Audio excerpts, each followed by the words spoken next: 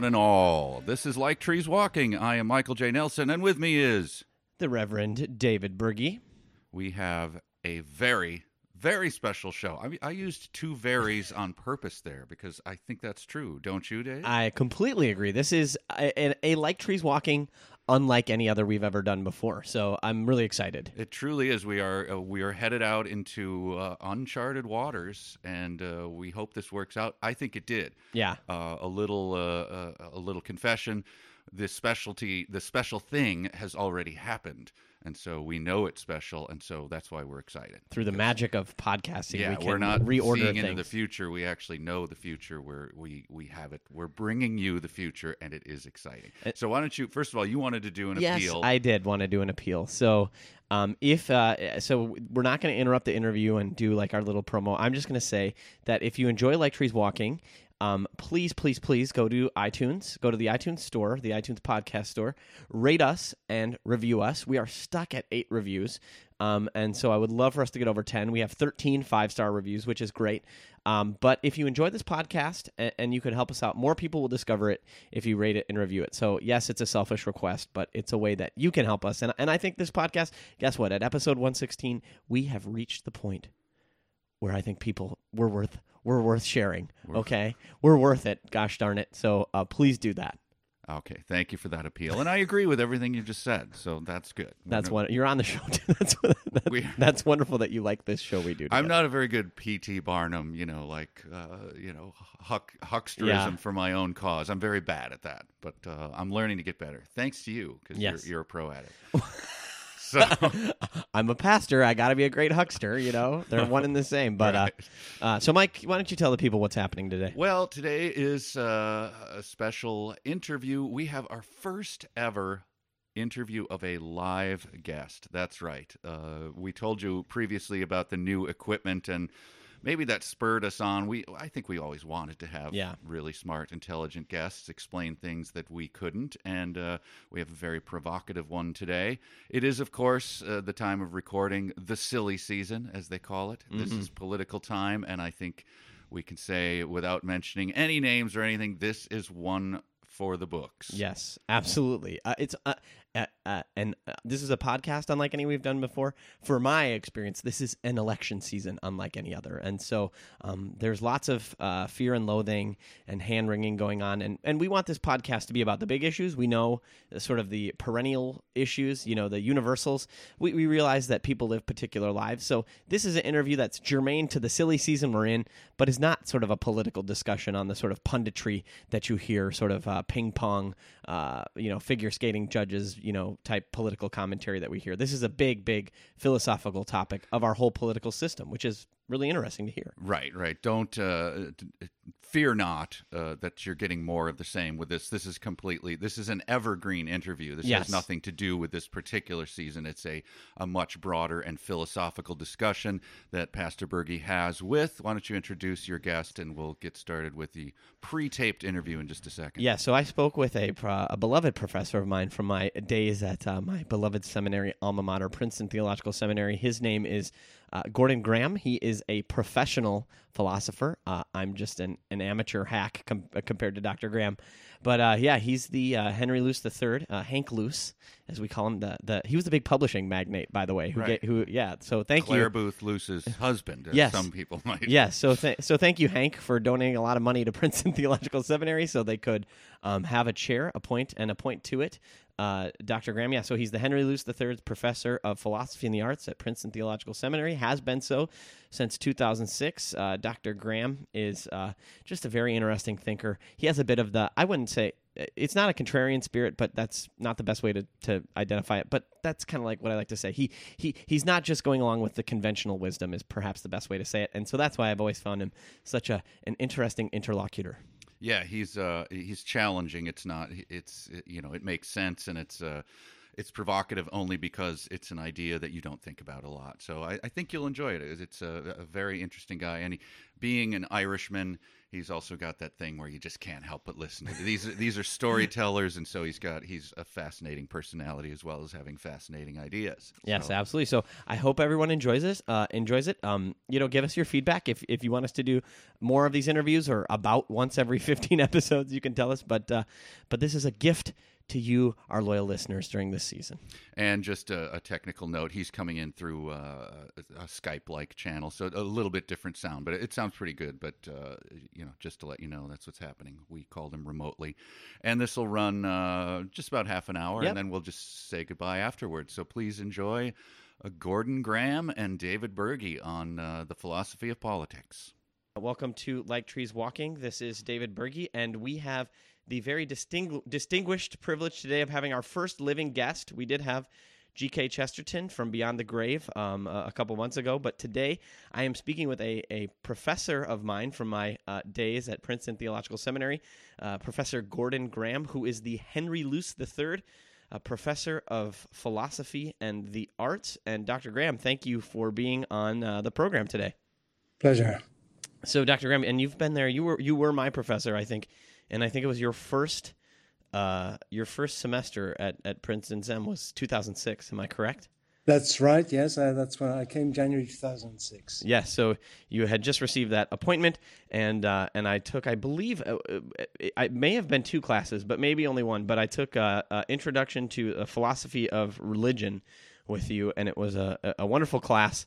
And so I always enjoyed your takes, and so I've continued to read some of your works. And one of my favorite is a little book of political philosophy called "The Case of the Democratic State," which is very apropos of our current situation. We are recording this on November 4th, and Tuesday will be November 8th, and that will be the election day, the day that everyone is scared of.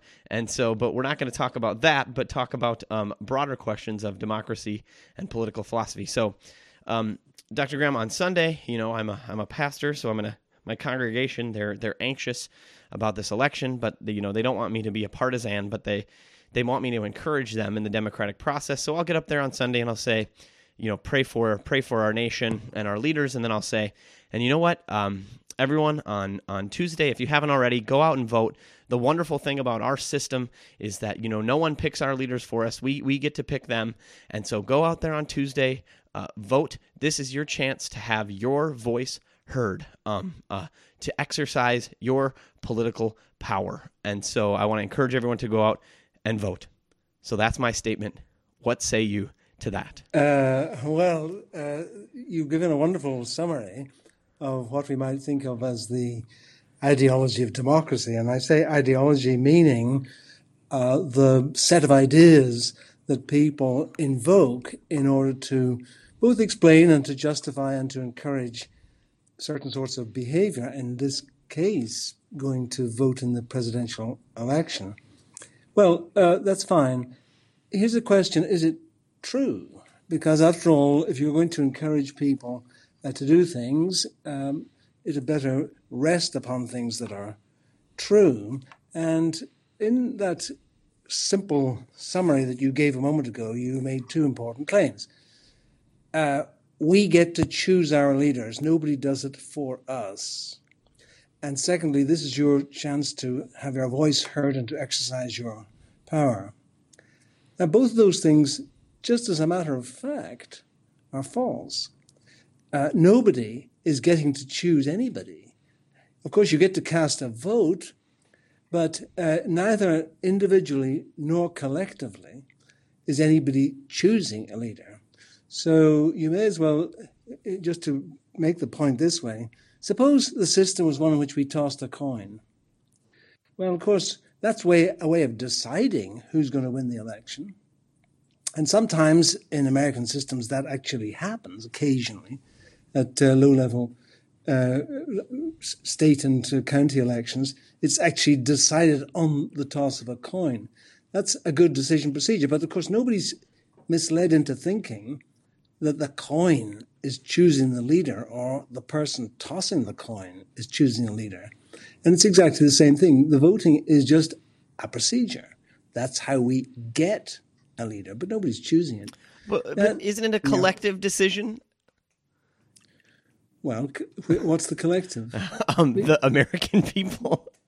Well, no, some American people will cast their vote one way, others will cast another way. Of course, technically, it's the Electoral College that decides, and strictly, that Electoral College, and the members could decide otherwise. They're not actually legally obliged. Most people don't know this. It's a curious quirk that in some states you can be punished for voting on the opposite direction to the ordinary voters. You can be punished for it, but your vote still counts. So, no, I mean, which is the collective? Suppose, 50% this way, 50% that way, or 51%, 49%. Who's the collective that chose? My answer is it represents the majority will of the American people. It certainly reflects the majority votes if the system works. Of course, it's a complicated system, but let's just suppose that's true. It represents the majority of votes. Now, here's the next little bit of the ideology of democracy. The will of the American people. Why do you think that? I mean, because there is no single will. We can tell that from all the rallies and the shouting and the tweeting and the abuse and the hurling of insults. There's no will of the American people. There's just a decision procedure. It'll produce a leader, probably. The chances are high, but not because anybody chose them, but just because the system churns out a result, as tossing a coin would do.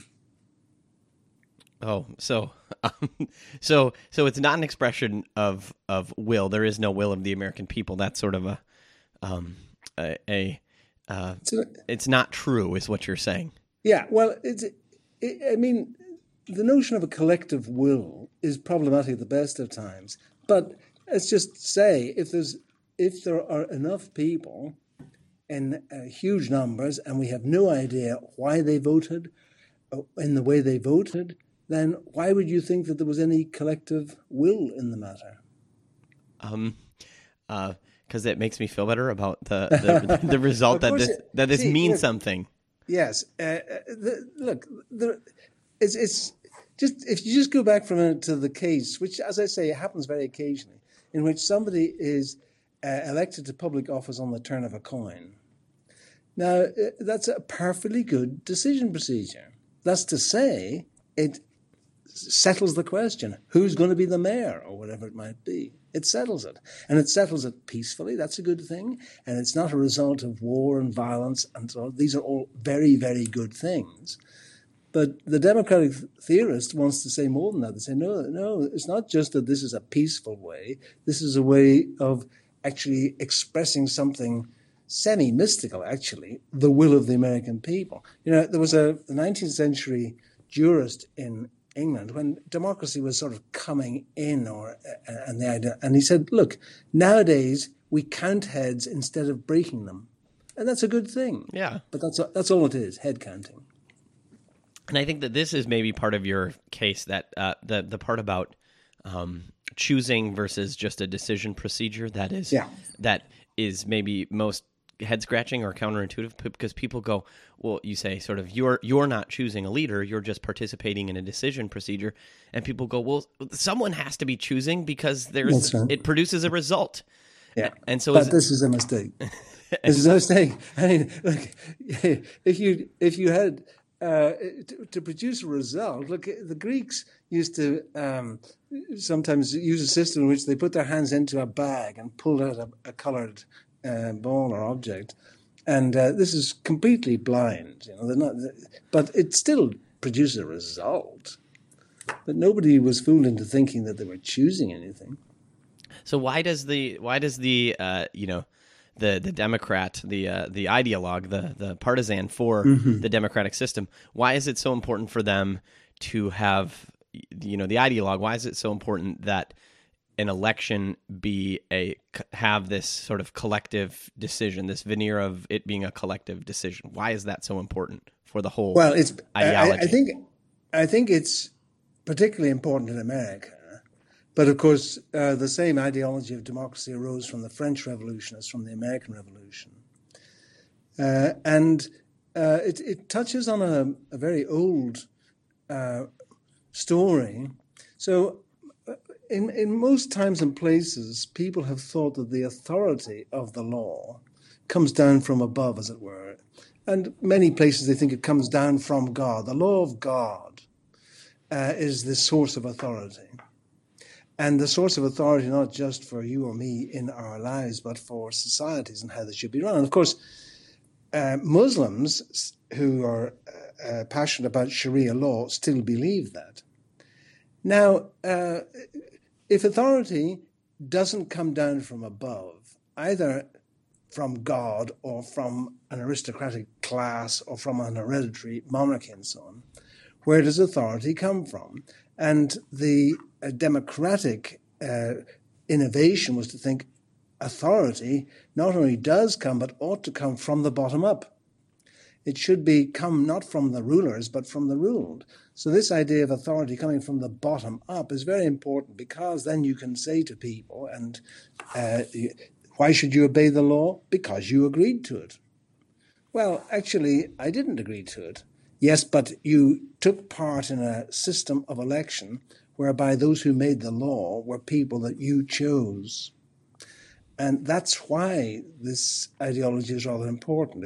It legitimates via citizens' rights, so to speak. But of course, if one wants to just tell the truth and tell it like it is, you're going to have to say, well, at the time of the American Revolution, of course, let's forget the blacks, let's forget the women, let's forget pretty much most people, certainly Native Americans, let's forget great chunks of people who were obliged, and indeed brutally obliged sometimes, to adhere and bow down before the state. No, so this is why the ideology is important. We can now tell ourselves a story, and it's a self-justificatory story. So it justifies our participation in and the perpetuation and legitimacy of our political system. Correct. That's right. Which That's we right. need. And, I don't mind about this too much. It's just that my big issue with the ideal of democracy, with the ideology of democracy, is that it has led to things like the Iraq War, where countries, the UK, the US, go about saying, we are bringing you something very special, democracy. And what results, as we know, is tremendous human suffering and loss. And if I'm right, that actually this is a completely deluded ideal, then that punctures completely the moral righteousness, moral self-righteousness, you might say, of the people who launched those actions. Right, that this notion that bringing democracy in and of itself, the system is inherently good and requires no justification in its bringing, right? Correct. So, like, we're bringing you democracy equals we're bringing you a good, just, moral, social order. That's right. And it's of course represented like we're bringing you a successful treatment for AIDS, let's say. That could be just true, We're bringing you a good thing. And so it spills over then into this political realm. We're bringing you a good thing. And you just have to look at the Arab Spring and any case you want to take, actually, and you'll see that the self-righteousness of the political crusader on behalf of democracy is almost invariably bad. So, all right. So you broke down at least the first part of my statement, which was that this was a expression of will, right? What was the other thing I said? Well, you said that people were exercising a power. Of course, the two things are connected. And to talk philosophy for a moment, if you're genuinely possessed of a power, then it must be the case if you don't exercise that power, it doesn't happen. So if I have the power, just take a simple case, to switch on the lights, then if I exercise that power and the lights don't come on, I am in fact powerless. Now, so when people cast their vote, then it's not going to make a difference. It doesn't. It's not. So on Tuesday, if you cast your vote, it doesn't matter which way you cast it. It's not going to. The election is not going to turn on that. And what's true of you is true of everybody. For any individual, it's not going to matter. And even in the case of, people, when I make this point, people often say, but what about a casting vote? But of course we have secret ballots. So nobody knows how things stand when you cast your vote. So you go in there and I can tell you right now, it's not going to make any difference. How could it? I mean, we're not going to have one president rather than another because you, David Berge, voted this way or that. But what's true of you is true of everybody. And this is rather intriguing. So that there's, and the response that if I raise this, that someone would say to me is, well, but what if everyone thought that way? And then no one would vote and, so it must have power. Well, first of all, everybody won't think that way. But let's remember, we get a decision on Tuesday with, if we're lucky, 50% of eligible voters voting. It's been falling. So my guess, just a guess, is that it's probably going to be below that, partly because some people are nauseated by the whole thing. Mm-hmm. And so it's, you could get a result if more than 50%, actually, it could be an awful lot more than 50% don't bother. So don't worry, I would say to these people, there'll be a result. Mm-hmm. If your problem is, but if nobody votes, we won't get it. Well, actually, I'm not even sure that's true. There's probably some constitutional provision. But anyway, look, don't worry about it. There's going to be a result because it doesn't matter how few vote. It'll still produce a result. Look, people don't welcome these comments. I am stating the utterly obvious. That's the strength of the argument. No. It's just that people don't want to accept the utterly obvious, and it's interesting to me, why don't they want to? I think it's because it's because they think this is a very important matter, so they want to make it. They want somehow to make their participation in it reflect what they regard as its importance. This is a big event, but I mean, in terms of having an influence or exercising a power. But may I say one other thing? Yes. Of course, let's just say I'm wrong, right? And that people really do exercise a power on election day. Why would you want to support that? Because we know that there will be ignorant and racist and prejudiced people. Why? So, good news. The racists get some powers. No, it's not good news to me. Actually, my good news is, never mind, the racists, along with the rest of us, don't have any power, so it's not so troubling. But you get my point. If it really is an instrument that accomplishes things, why would you rejoice in the fact that people who are ignorant and prejudiced get handed a power? I'm speechless to answer that one, but this is you bringing up this point about basically your vote doesn't matter in the sense of being an exercise of power. I posted something like this on Facebook 4 years ago in the 2012 election. I said it was a snarky sort of contrarian Facebook status, as I am wont to do. And I said, well, remember, if you vote today, your vote is statistically meaningless. So, yes. And making this point in other terms. Mm-hmm. And my own aunt responded, well, so is your life. So in the statistically meaningless sense. Well, no, I don't think that's true. Is it true? No, it's not true, because our lives matter to other people, not to everybody.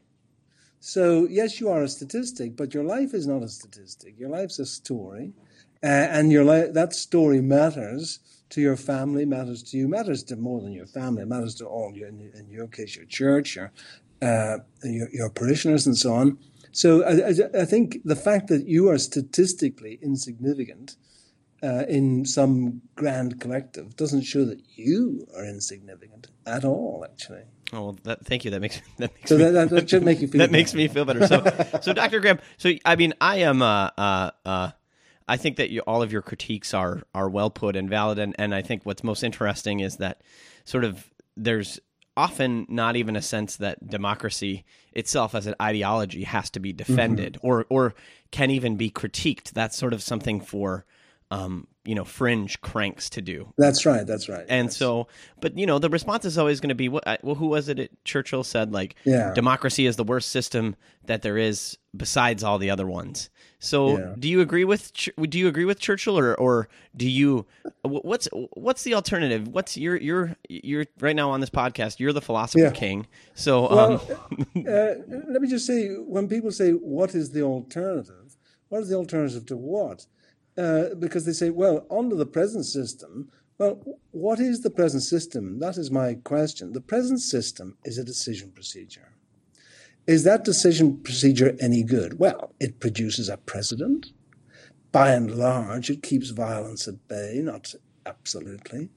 By and large, people accept it, and it's incorporated into a constitutional provision that can be both affirmed and questioned. So the present system is a legal system within a constitutional framework. So if that's what we mean by the present system, I don't particularly think we want or need an alternative to it. If you say to me, but you're telling people not to vote, no, I'm if you want to play your part in that, but that's fine. And it just so happens that I don't have a vote because I'm a green card holder and not a citizen here. But if I had, I might exercise my democratic right not to bother. So it's we have a system. It works, and what's behind it is the rule of law, and that's what's missing in most places. So when you look at systems of tyranny and brutality, and there are many of them, then what's going wrong is not that they're not democratic, but they do not have a settled, known law that is genuinely adhered to and enforced. And if you look at, the great tyrants, the first thing they do is undermine an independent judiciary. So, but let me just add, here's the further downside to democracy. A complete tyrant like Robert Mugabe in Zimbabwe can actually get votes. So you can whip up enthusiasm, you can manipulate and so on. But the problem with Mugabe is not that he didn't win elections. He did. But he's still a tyrant. Right. And there's no part of the government of Zimbabwe that's checking his power. That's correct. That's a serious check and restriction. Yeah. So you're not critiquing our current system as such. I mean, you appreciate that it keeps the peace and that there's a rule of law and it produces a genuinely stable and prosperous and reasonably free society, which these are all good things that we enjoy inhabiting. It's just that there's sort of a false ideology behind it. And if that ideology is unmasked or it's not defended, then perhaps it's not as stable. And so people should appreciate the democratic system for what it really is. And I think that if I were to you tell me if this is an accurate summation of something that you say, that we typically talk about voting if it's an expression of power or will or action. It's doing something, and it's categorically different than other ways of participating in our political life, like writing letters to the editor and attending demonstrations, which we see as expressive, an attempt to influence through practices. And voting you would say that voting is just another such expressive action that we do in a democracy. We don't do it because we're exercising power, but because it's an important part of participating in a civil society. Yeah, that will be one rationale. Let me just say, though, something about our system. I mean, it's a fact about the American political system that it is highly prone to paralysis. So it requires a consensus and a bipartisanship to work. Now, what we have seen over the last few years is when bipartisanship collapses, it doesn't work. And one of the drawbacks one of the real downsides of the ideology of democracy and this idea of the will of the people is that somehow people think that the democratic result is a kind of knockout one side or the other. But the truth is that, when Trump says, I'm going to make America great again, and he speaks as though he was going to run a country like you run a business. And our system just isn't like that. So I think that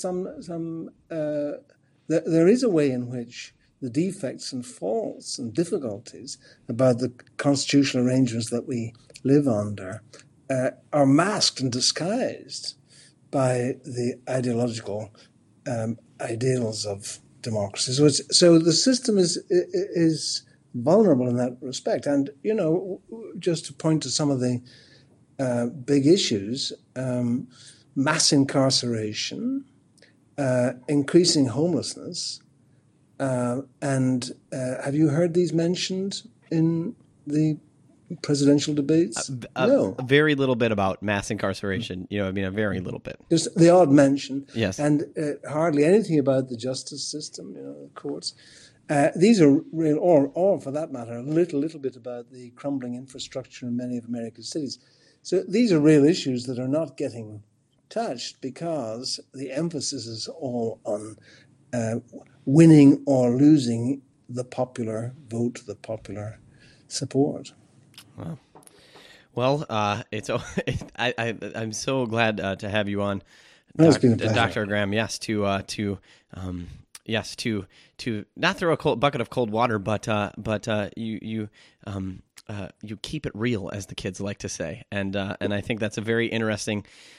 It's very interesting and very important for us to do. I mean, as we head towards our decision procedure on November 8th, which is basically this apocalyptic moment in many people's mind. I mean, this is the be-all, end-all of what it means to be the United States of America. Is we elect a president every 4 years, and that's when people show up to the polls. That's the election that people care the most about, the office that people vote for that they care the most about. But we genuinely tend not to think about what we're doing and what the system means and what voting actually is. And so I do think that in our own system with its divided government, and people are very frustrated with the gridlock because the rhetoric that surrounds the system of make a decision, elect a leader, and their policies will be enacted. But we actually have 3 branches of government with their own democratic legitimacy, and when they're opposed, they're all equal, they're co-equal. So which one is more legitimate than the other? And I think that people are frustrated because the reality of the system, which is actually designed to produce gridlock, and the ideology don't match up. And I don't think this is. It's quite true that it's designed to produce gridlock. It's designed to prevent excessive power. Right. But the prevention of excess was one of the reasons why the fundamentals of the American Constitution are in fact anti-democratic. But the ideology of democracy having swept in, we now have a conflict, a deep conflict, because the whole idea of checks and balances was that popular power would be checked. Right, because democracy was a controversial idea when it it arose, and so it's there to check it. When the ideology sweeps in, it messes things up. But let me just say one thing on a biblical note. I do think when the scriptures say, "You will know the truth, and the truth will set you free." That's all I'm saying. Really, is the truth could set us free from a lot of illusions, mistakes, and misconceptions. But people don't want to be set free by the truth very often. Right. They prefer to remain with the delusions that they have. As Jack Nicholson said in A Few Good Men, you want the truth, you can't handle the truth. That's right. That's right. And so you're the Jack Nicholson of this podcast for sure. Well, Dr. Graham, I'm going to let you go in just a second, but I would be remiss, since you are our first living guest and the only person that we've talked to who is a citizen of the United Kingdom. Is that correct? Yes. So I'll give you 2 minutes to explain Brexit to me. Brexit, I think, was a monumental error on the part of the previous Prime Minister.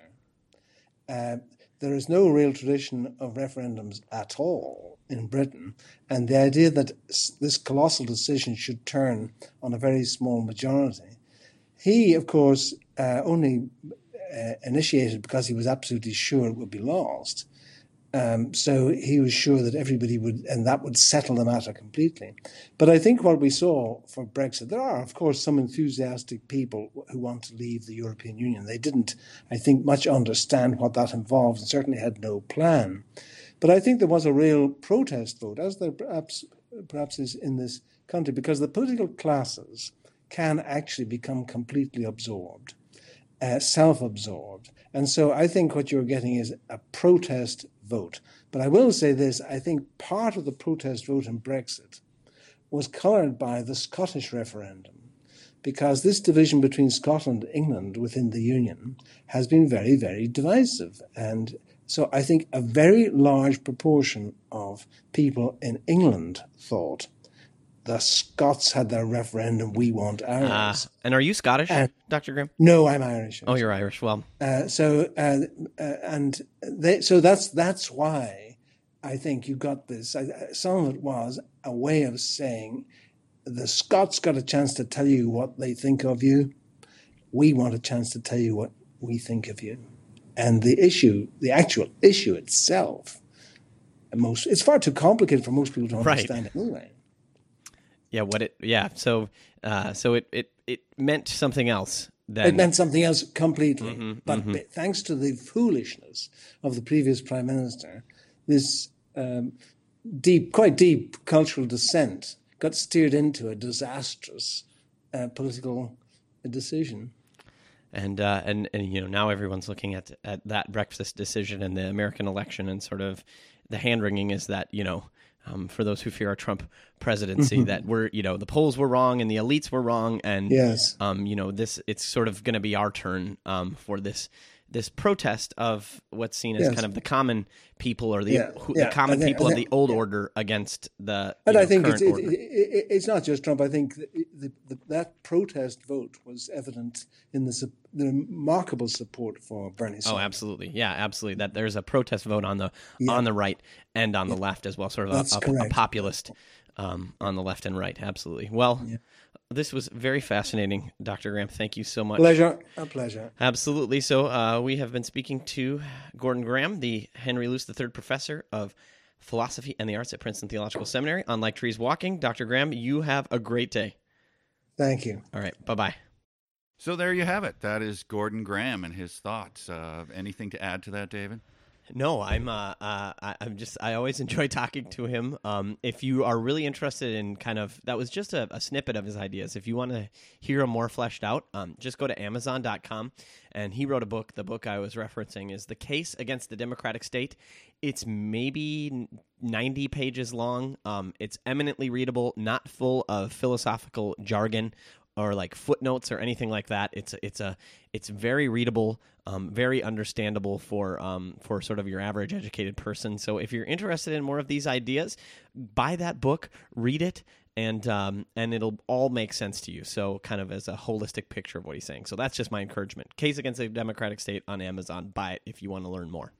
Wonderful. And we'll be back again soon with a more normal show, I guess. Not that was abnormal. It was just outside the bounds of Like Trees Abby-normal. Walking. And hopefully in a good way. So we'll see you next time at Like Trees Walking. And vote or don't vote. Yeah, right.